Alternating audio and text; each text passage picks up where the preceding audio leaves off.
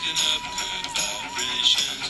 She's giving me the excitations. I'm picking up good vibrations. She's giving me the excitations. Oi! Hey there! Welcome back to my podcast. I am Camilla, your high vibe advocate. Give me 15 minutes and I will give you a high vibe world.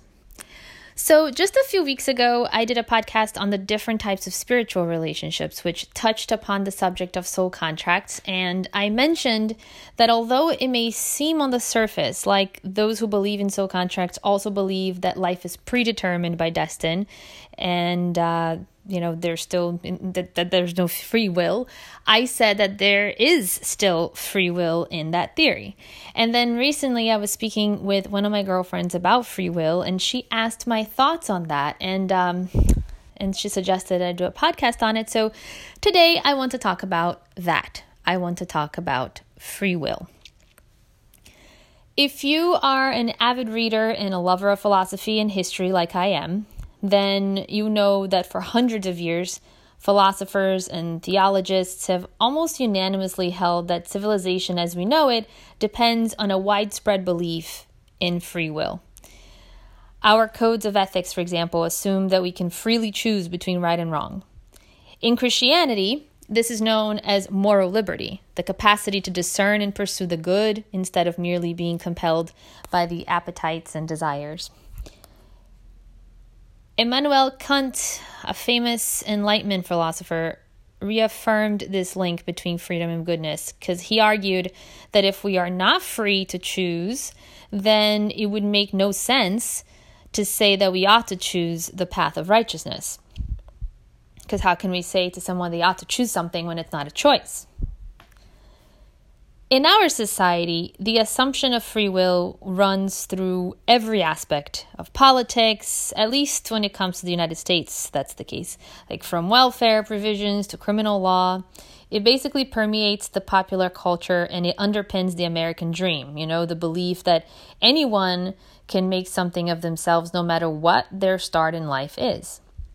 In fact, Barack Obama famously wrote in The Audacity of Hope, the book, that American values are rooted in a basic optimism about life and a faith in free will. And here's the thing, though. Ever since Charles Darwin wrote The Origin of the Species about 150 years ago, science has grown steadily bolder in their claim that all human behavior can be explained through the clockwork laws of cause and effect. We have all come across the nature versus nurture debate at some point in our lives, I'm sure. And that's the whole idea of, are our actions the byproduct of our DNA or the outcome of what has been imprinted on us by the environment? Were we born this way or were we raised this way? Not necessarily by our parents, but by our experiences in general.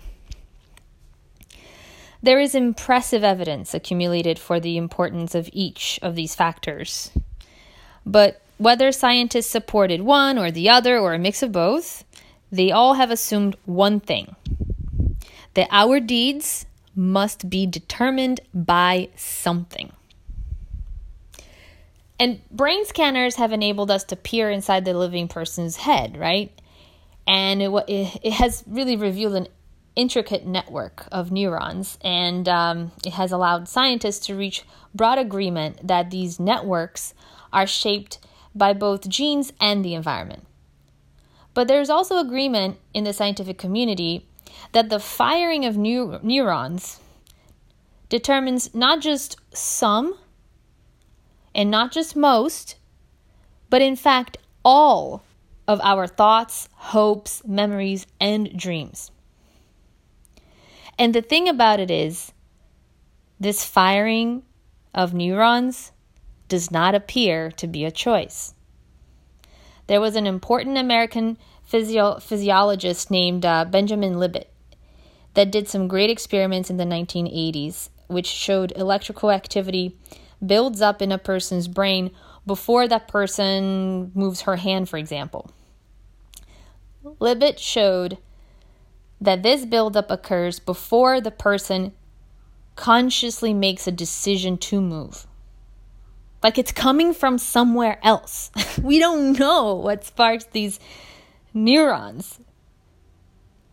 So the conscious experience of deciding to act, which we usually associate with free will, appears to be an add-on, a post hoc reconstruction of events that occurs after the brain has already set the act in motion. We know that changes, we know that there's lots of things that change brain chemistry. So we know that changes to brain chemistry can alter behavior, because if that wasn't true, then alcohol or antipsychotics would have no effect, but they do. And the same holds true for brain structure. Cases of ordinary adults becoming murderers or pedophiles after developing a brain tumor demonstrate how dependent we are on the physical properties of our gray stuff, of the gray matter. And the 20th century nurture versus nature debate prepared us to think for ourselves as shaped by influences beyond our control. But it also left some room, at least in the popular imagination, for the possibility that we could all overcome our circumstances or our genetics and become the author of our own destiny. The challenge posed by neuroscience is more radical, though. It describes the brain as a physical system like any other, and it suggests that we no more will it to operate in a particular way than we do our hearts to beat. The contemporary scientific image of human behavior is one of neurons firing, causing other neurons to fire, causing our thoughts and deeds in an unbroken chain that stretches back to our birth and beyond. We don't know if, something is causing those firings of neurons. That we can't trace, but we know that it's not us. We are not the ones that are making that decision. In principle, we are therefore completely predictable, right? If we could understand any individual's brain architecture and chemistry well enough, then we could, in theory, predict that individual's response to any given stimulus with 100% accuracy. And this is super scary because it kind of reminds me of Minority Report. That idea presents a little bit of a problem for the societal model that we have, because in our society, we believe that people are their own masters, and that most people, except for the few who have, mental illnesses or some sort of other abnormal impairment, choose their own actions and could therefore have chosen to act differently and are therefore to blame for their actions. And when people stop believing that they are free agents, then they stop seeing themselves as blameworthy for their actions. And that could become an easy excuse for people to get away with just about anything, right? But you see, that very thought or conclusion that people would use this determinism, this pre-existing, this out of control theory as an excuse to act wrongfully or selfishly is in and of itself based on free will still.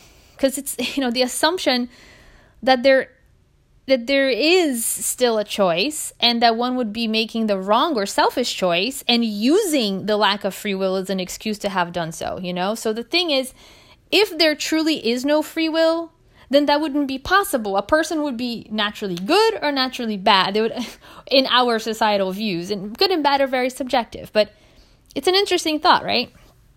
So to answer my friend's question, personally, I find that we do have some level of free will within the confinements of our predetermined functioning firing neurons. Free will and determinism are not the opposites that they're often, taken to be. They simply describe our behavior at different levels. We should focus on our ability in any given setting to generate a wide range of options for ourselves and to decide among those options without external constraint. Because obviously if somebody puts a gun to our head, we're going to make certain decisions that are self-preserving. But if we have choices, then even with our predetermined, pre-existing, completely out of our control firing neurons, we're still going to make choices. And humans are animals. So much of our actions is certainly instinctual and comes from nature. And of course, whether there is a God or a greater force or even a soul contract that controls that is up to the individual to believe in. But as humans, we have greater advantage over other animals because we are able to generate options for ourselves and make decisions in a complex and changing environment. Humans, have these massive brains. We have these huge brains, and they are much better at thinking up and weighing options than other animals are. Our range of options are much wider, and we are, in a meaningful way, freer as a result. And if you are a creationist, then you may attribute all of that to having eaten from the tree of knowledge. And I cannot say whether you're right or wrong, because I have no idea. But I think that the positive aspect of determinism is the ability to bring more empathy towards one another when people make perceived mistakes, and our ability to forgive ourselves for straying from what society has made us believe is right and wrong. Because no one has caused himself, right? No one chose his genetics, his genes or the environment in which he was born. Therefore, no one bears the ultimate responsibility for who he is, the part that's predetermined or what he is inclined to do. It's a lot like the sentiment of Barack Obama's 2012 "You didn't build that" speech, in which he called attention to the external factors that help bring about success. He was also not surprised that it drew much a sharp reaction from those who want to believe that they were always the sole architects of their achievements. But he argues that much of what we are, we must accept that much of that. In much of those outcomes of our lives, they are determined by disparities in nature and nurture. So that we can take practical measures to remedy the misfortune and help everyone to fulfill their potential. And understanding how we can remedy the natural imbalance that exists will be, the work of decades, perhaps even centuries. Maybe as we know more and more about the brain and more about our own minds. In many years, that work will likely result in more compassion, offering more and more precise help to those who find themselves in a bad place. And when the threat of punishment is necessary as a deterrent, which inevitably it will be, it will in many cases be balanced with efforts to strengthen rather than to undermine the capacities for autonomy that are essential for anyone to lead a decent life. Those choices that I mentioned earlier, which can also simply be called opportunities, those are the determining factors, that are going to give some sort of free will, so that even those people that have questionable predetermined characteristics would still at least try to change that gray stuff in their brain. And the kind of will that leads to success, seeing positive options for oneself, making good decisions and sticking to them, can be cultivated. And those at the bottom of society are the most in need of that cultivation. And you may be listening to this and thinking that this is just me making an attempt to have my cake and eat it too. And that's precisely what I'm doing. Because after all, why wouldn't I attempt to have it, if that's possible? If it seems possible, then why wouldn't I? I would like to retain the best parts of free will belief system and ditch the worst part of free will belief system. And I would also like to be able to use determinism to help me forgive myself and others for things that would otherwise result in a lot of pain and suffering from lack of understanding and forgiveness. And because I really do believe that there are certain things that are just completely animal instincts. We are animals. President Obama, who both defended a faith in free will and argued that we are not the sole architects of our fortune, has had to learn what a fine line this is to tread, because it is. There will be people who dislike you from both ends of the spectrum, who don't agree with you, yet it might be what we need to rescue the American dream. And indeed, many of our ideas about civilization, and the world over, actually, and the scientific age, I think having this balance is important to salvage it all, really. And as for the spiritual part of me, which truly is most of me, how do I reconcile free will and the existence of a soul contract? Well, I know a lot of people are asking, like, wouldn't a soul contract mean that I have already signed up for a specific life, that I have, basically I have a destiny, so all the choices have been removed and I should just do what feels right, even when it feels like it's wrong for others, or even if it wrongs others? Isn't that self-serving? Well, our lives are not set in stone. Only certain experiences are. And if the theory is correct, the soul contract theory, then we each created a soul contract / plan, right, prior to entering our current life. And we can see it as kind of like a checklist of specific tasks that we wanted to accomplish in this lifetime, lessons and or experiences to help us grow spiritually. We did not each bring a play-by-play manual, though. Every second, every day is not detailed in our soul contract. We decided not only which lessons and experiences to accomplish, but we also decided who we would have as players in our life game, what abilities we would bring to the current lifetime. When it comes to, to other things, nothing else was predetermined. So that's when the tricky part comes, because most of us forgot our plans, when we started living our physical life, or at least that's the theory. So our soul contract is still in effect, but we don't necessarily remember it. But our pre-scheduled plans will still try to occur on target. And these targeted events and experiences are usually spread out throughout our lifetime, and it will work really hard to manifest themselves for us. Everything else, though, is free will. Free will comes into our lives daily. Each thought, an action, or reaction is free will. Things like listening or not listening to our spirit guides or our higher self, all of that is free will. How we deal with the upcoming events or experiences, all free will. So you could be asking, how does manifesting or the power of attraction play into this? Because if we already have a checklist, then why are we bothering trying to attract things that may not be on the list?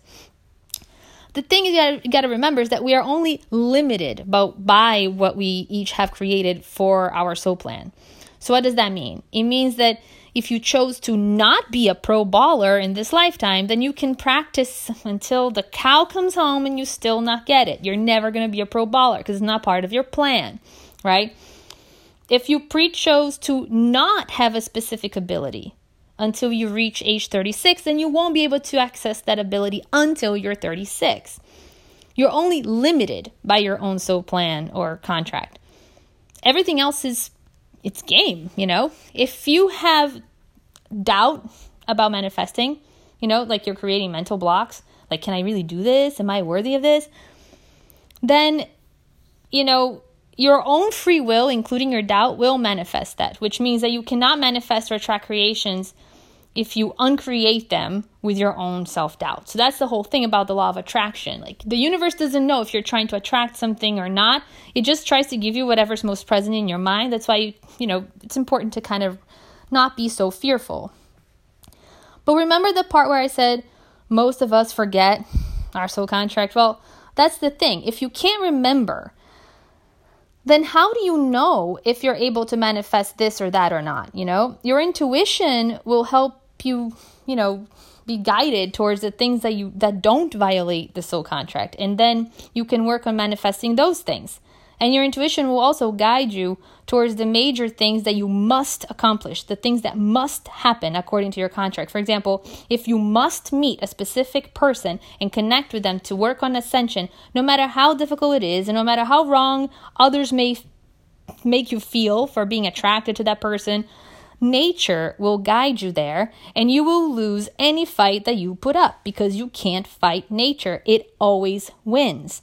And even if it turns out to have just been a lesson instead of a blessing, then it's a lesson that you needed to learn, so it still had to happen. And I've gone over time, so that is all we have for today. Thank you for being with me and for listening to me and for being a part of my journey. I am Camilla, your High Vibe Advocate, looking forward to your outreach at highvibeadvocate.com and your follow on Instagram at High Vibe Advocate. And as always, looking forward to our next meeting right here on my channel. See you next Wednesday.